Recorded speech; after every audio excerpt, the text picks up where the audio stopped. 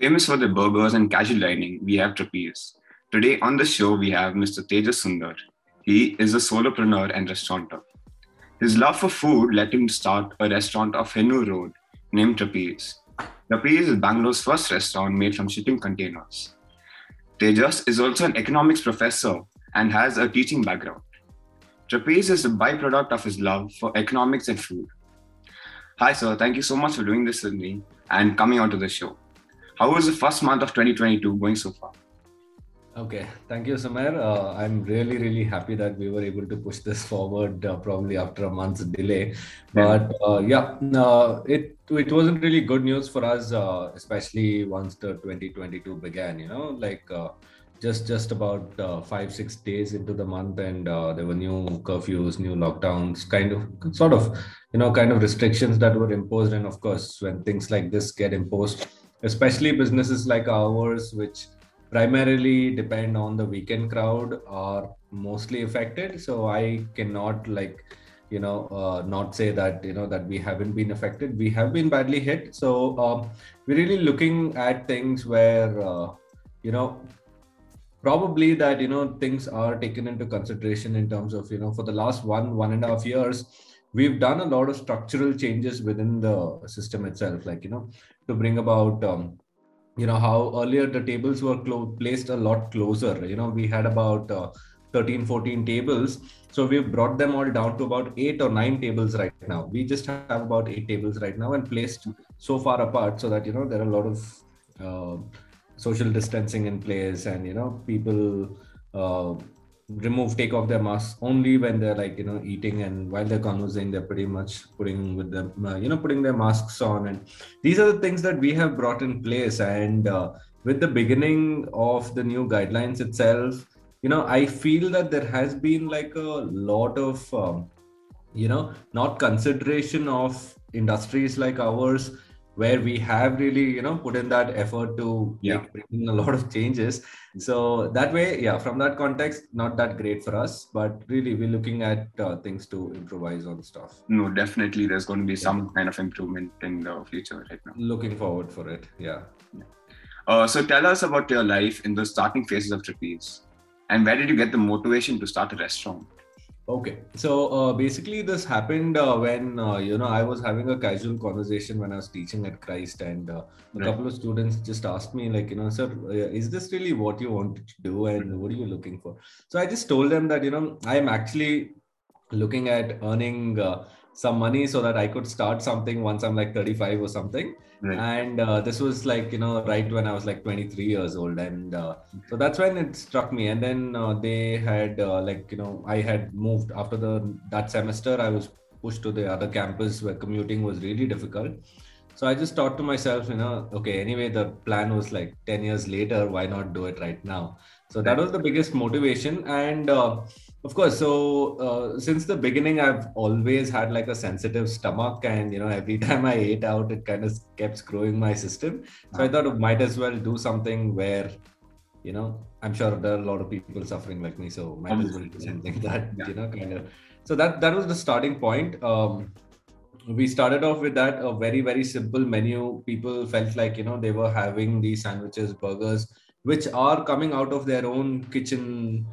It's not like it's we add any kind of a different ingredient or something like that. So that was the motivation, or that was the point that triggered this whole thing. Right. Yes. So that is how it started. Okay. So the restaurant was first named Teapot Mutiny and then changed to Trapeze. So what was the reason behind these two names, and why was the change made? Okay.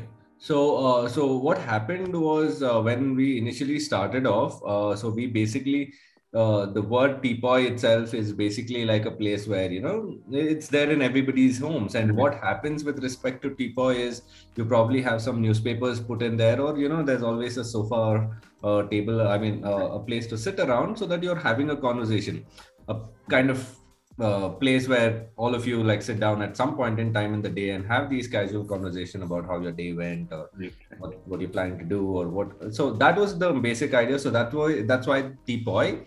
And Mutiny, because we thought this was like a kind of a revolution, because we were the first container cafe in the city. and we were trying to revolutionize the whole cafe experience, where it does not necessarily mean that you go to a cafe and you have to pay like $200 for a coffee. Mm-hmm. You could avail about a 30 rupees coffee at the cafe. So we were offbeat in terms of the regular cafe that people describe. Right. So I think that was the mutiny there. So what also happened over the year and a half is a lot of people kept feeling that since the word tea remained there in that word teapoy, a lot of people thought that we were a tea place. But Okay. we were heavily focused on food.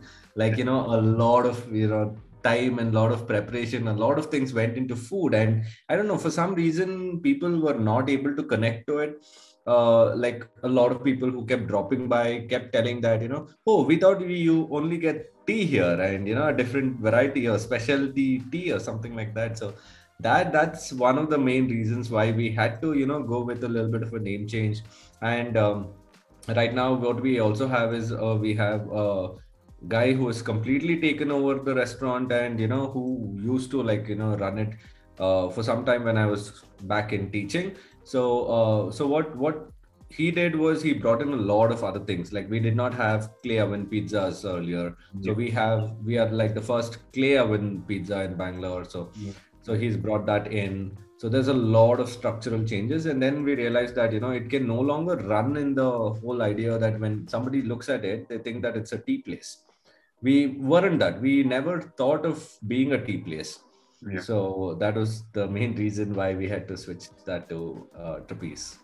All right. Yeah. Yeah. So what are the initial plans of the restaurant, and how has it changed so far? Okay, so when we started off, especially the place where we are located, we did a little bit of a market survey prior to us starting off. We looked at the kind of restaurants that were available around the 2 kilometer radius, and then we realized that we are at a perfect spot. But the challenge was that we were at a residential. I mean, we still are at a residential area, which is slowly turning out to be a commercial one. Yeah. So the crowd primarily was the residential crowd. Okay. So when we started off, since I was also vested a lot of time in the kitchen myself, so I really could not look at preparing really extensive dishes and things like that. So we had started off with really simple menu. It was a very small menu that we started off with, but people really liked it. So we had like about 5 or 6 sandwiches. We had about 5 or 6 burgers, and we had some subs, and a lot of beverages. Okay. So that's what we started off with. And then so the idea is very simple, right? When you have cafe in mind, you expect the younger crowd to come in there. Obviously. The college kids who will come and have who will talk a lot and things like that. But it's, to our surprise, what we actually learned was there were a lot of families that enjoyed our space. Mm-hmm.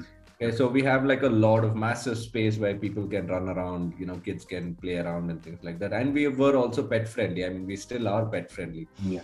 So that kind of we understood that from that point we could no longer stick on to the college crowd.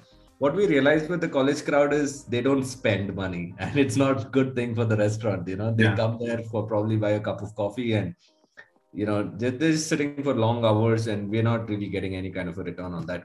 So that's when we started looking at specialty food, and we started looking at families where families should be able to come and should be able to have a full course meal and then leave.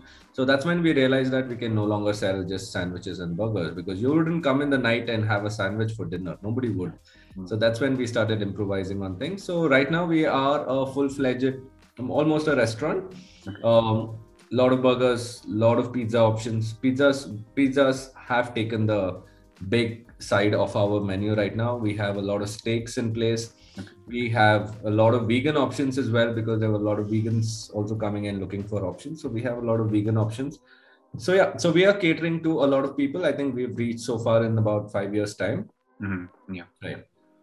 Okay, so tell us more as to why you chose to use shipment containers, which is a very rare and unique and not often thought of idea.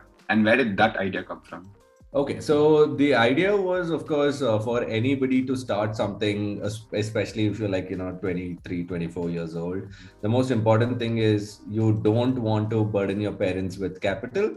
And the other thing is, when you started off, we were also looking at basically having that limited amount of capital. So that was the biggest constraint. So we were thinking of right from starting to build something by ourselves, because we did not like have that kind of a capital to hire somebody to do something for us. Right. So while I was doing, and then I was really looking at something. So I had done a lot of sustainability stuff during my college years. Yeah. I had been a part of a lot of NGOs and things like that. So where we were promoting a lot of sustainability. So that's when the idea struck. I'm like, wait a second, why don't we like think differently? All we need is a space. It's not like, it has to be brick and cement. We could look at different ways of making spaces. So that's when the idea struck. So my friend and I, what we did was, I was just Googling up various spaces for use, and then one of the spaces was a shipping container that had converted into, I think, somewhere in the US or something. So that struck me, and we didn't know. I was looking up on OLX where I could find a shipping container, because that was the wildest thing that I could think of. And I got a contact saying that shipping containers were available for buying. I never knew that you could buy a shipping container. So and this guy was based out of Chennai, and so we went there the next morning itself, and then we spoke, and we had a budget of around 11 lakhs for the whole place.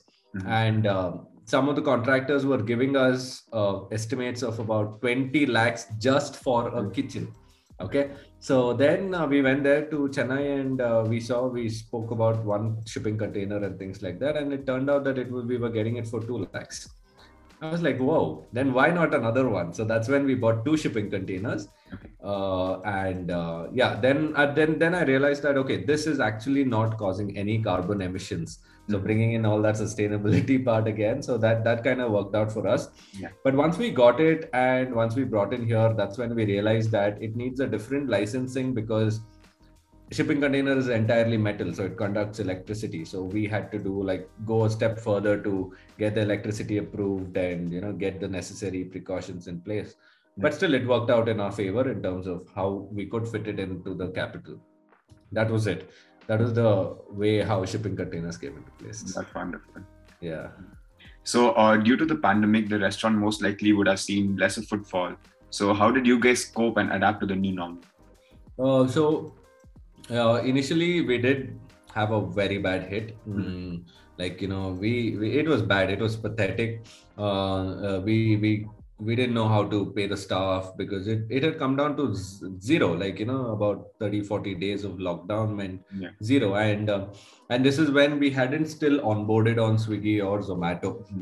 I mean, we were onboarded on Uber Eats for some time, but it's cutthroat, especially when it comes down to things like Swiggy and Zomato and things like that. So initially, it was very difficult, but once things started easing out, we started our own deliveries, and we brought in, like I told you right in the beginning itself, we spaced out the table. We kept putting up Instagram stories.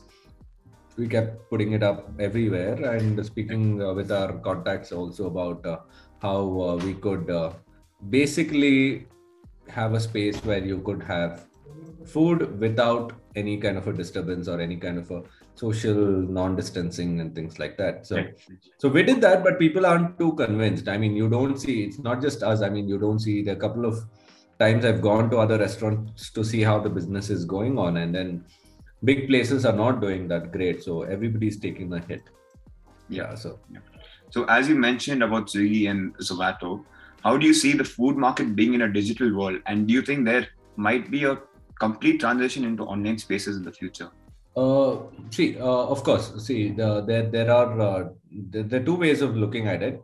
So even for a long time, especially when we onboarded on Swiggy and Zomato, we had to play around with the prices a little bit, because the money that, if you walk into a restaurant, you could get like a steak for around 300 rupees, but if you have to order it online, because we have to pay Swiggy that much, and then Swiggy charges the tax through us, it's a whole different game.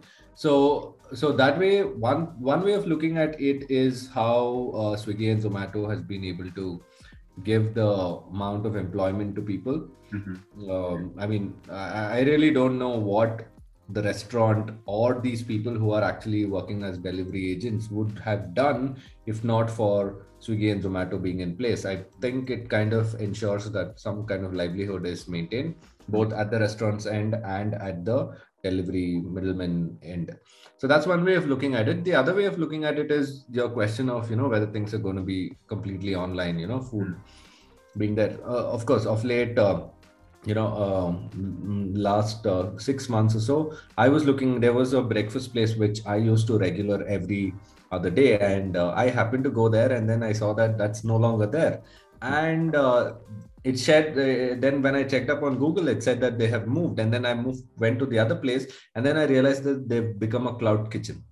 So there's so many places like Box 8, so many places even on Zomato. They're not really restaurants. They're just cloud kitchens that are working as kitchens, which are doing pretty good because as long as there's employment and things like that, it's fine.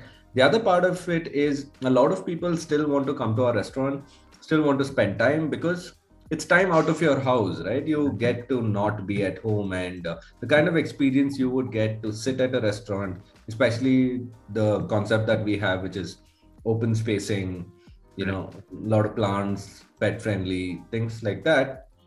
I think that experience cannot be matched with online or cloud kitchens and things like that. And the big question is, what would happen to the whole concept of a restaurant, like going to a restaurant on a Friday night? So I think that I don't think is going to ever get out of the equation. Yeah. Okay. As I've heard, the vegetables are grown in-house in a hydroponic farming system. So tell us more about this. Okay, so we were doing that for a really long time.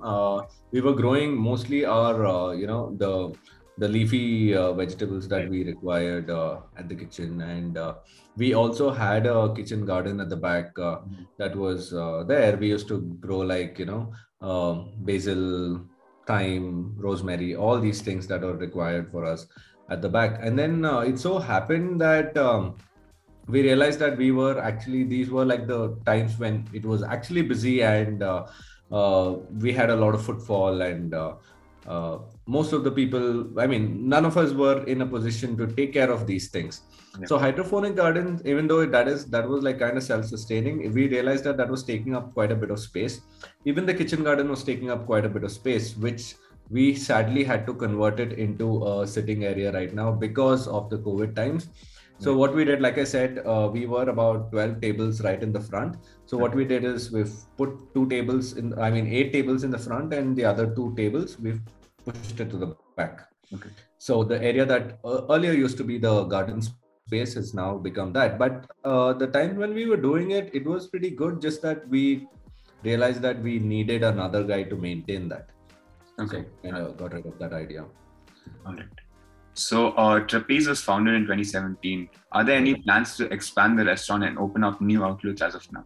Yeah, so provided, if not for this pandemic for the last 2 years that's lingering around, we did get a lot of queries about wanting to give away franchisees and somebody wanting to start that. So we weren't really keen on that initially because we wanted people to come down here from wherever you're living in Bangalore, so that you could experience this food. So initially we were really considering of not having that, but then because it so happens that a lot of these restaurants that open up as franchisees, people start comparing it with this one and the other one, so that kind of ends up creating kind of a difference. So we are not really looking at expansion. And plus the pandemic, even though there was a lot of pressure on us to give away franchisees, we've decided not to go for it. Yeah. Okay. So according to you, what is your favorite dish served in Trapeze, which you would recommend to all? Okay, so since I am lactose intolerant, and since I don't enjoy the food that's really heavy, so my favorite since 2017 has been the pulled barbecue chicken burger, and I would suggest all the non-vegetarians to go for it. So for the vegetarians, I would suggest you try the aubergine burger that we have, or the mushroom melt sandwich, So I think these two are like the specialties. But of course, we also have a loaded pizza, a veg loaded pizza. So a couple of days back, my wife and my brother had ordered that home, and then I was surprised that we were able to pull this off in such a manner that it wouldn't be leaving any vegetarian halfway standing. So yeah, these are the two things.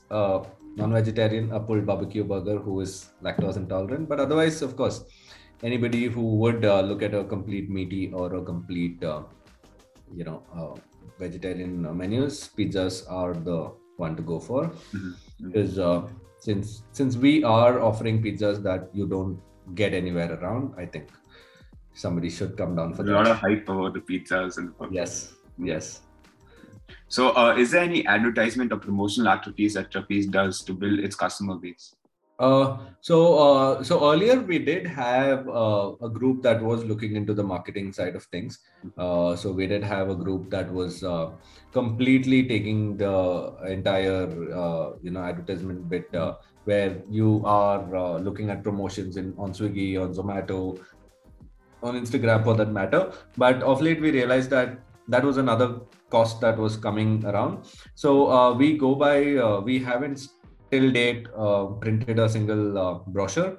We haven't printed anything. So it has always been the word of mouth. And for some reason, I must really say that we have gotten lucky right from the first day on. And the way it has progressed and the way it has moved forward, which is the word of mouth, is phenomenal. So yeah, so that's the only marketing thing. So of late, we do have a few bit of followers that have come.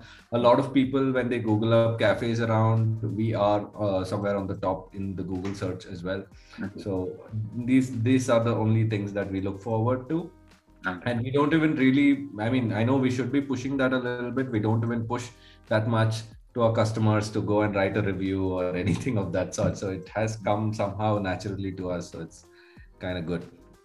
What is one piece of advice you would give all those entrepreneurs out there who are starting off during the post-pandemic time? And what would you caution them to look out for and take into consideration? Okay, so first of all, the most important thing is, I think most of them think that it's really important for you to be like the top notch and put in a lot of money that you have into one thing so that it goes forward. So a couple of things that I have learned from my experience is that, of course, we did also have a little bit of cash crunch here and there, but we made sure that the working capital never gets affected. So that's the first most important thing, especially if you're in a business that is having like a cash flow, predominantly cash run businesses. Focus on your working capital. That's really, really important. The second thing is that, when you are starting off and when you see downsides, don't just give up there, because everybody sees downsides right in the beginning, because you expect things to be a particular way, but once you start, things are not that way. Your employees are going to be really, they're going to be a pain in the ass. All right. So you need to make sure that, you will take things forward in a particular manner. Yeah. That's one thing. The other thing that I should really tell is, like, most of them don't like doing this, which is keeping a tab on the expenses.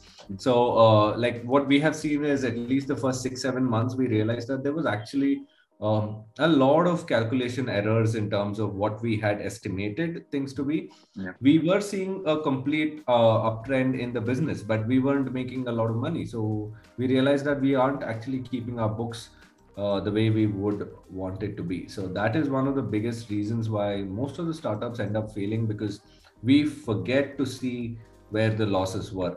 Every time we had a good Saturday or a Sunday night, what we would do is we would take all the boys out, we would all go out and have a dinner. And then we realized that we were spending about 5 or 6 thousand rupees on just one day. So we must have had about 25 or 30,000 rupees as business, and we have spent about 5 or 6 thousand. That's close to 20% of what we've earned. So that's where, it took us a while for us to figure out, but I think that should be something that you should be really cautious about in the beginning. Right. So as you mentioned earlier that you wanted to start off this kind of business or some kind of business later on in your life. Yeah. You started off immediately when you got the idea. Right. So how do you feel that your idea is coming to life, and what is that?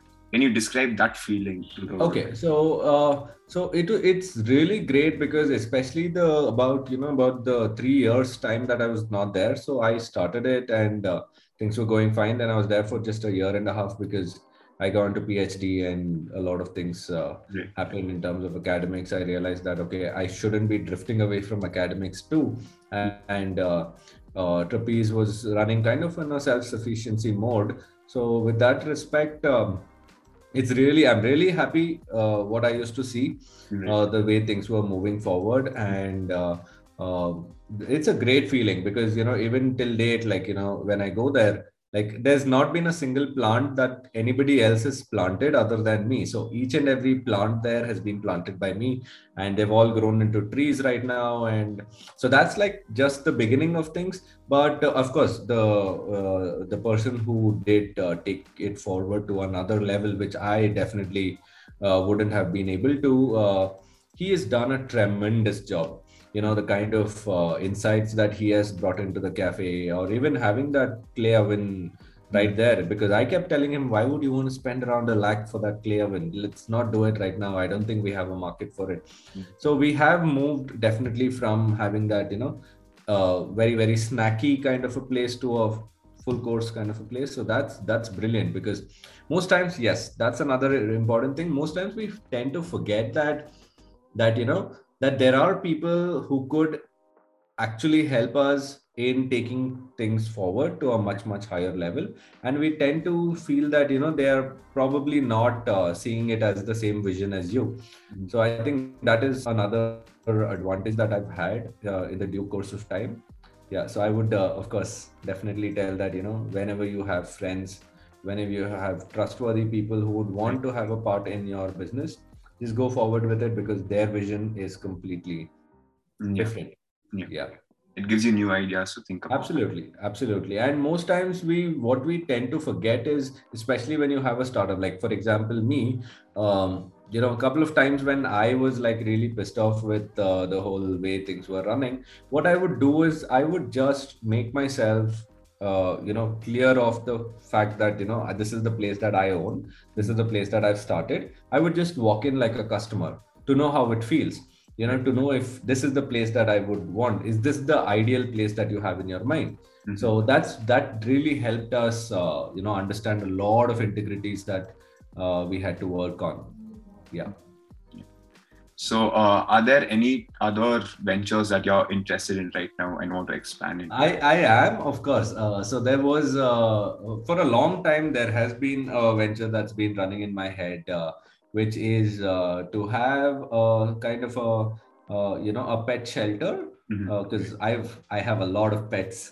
So with that, I really wanted, because most of us at home are completely restricted from moving anywhere around because of our pets.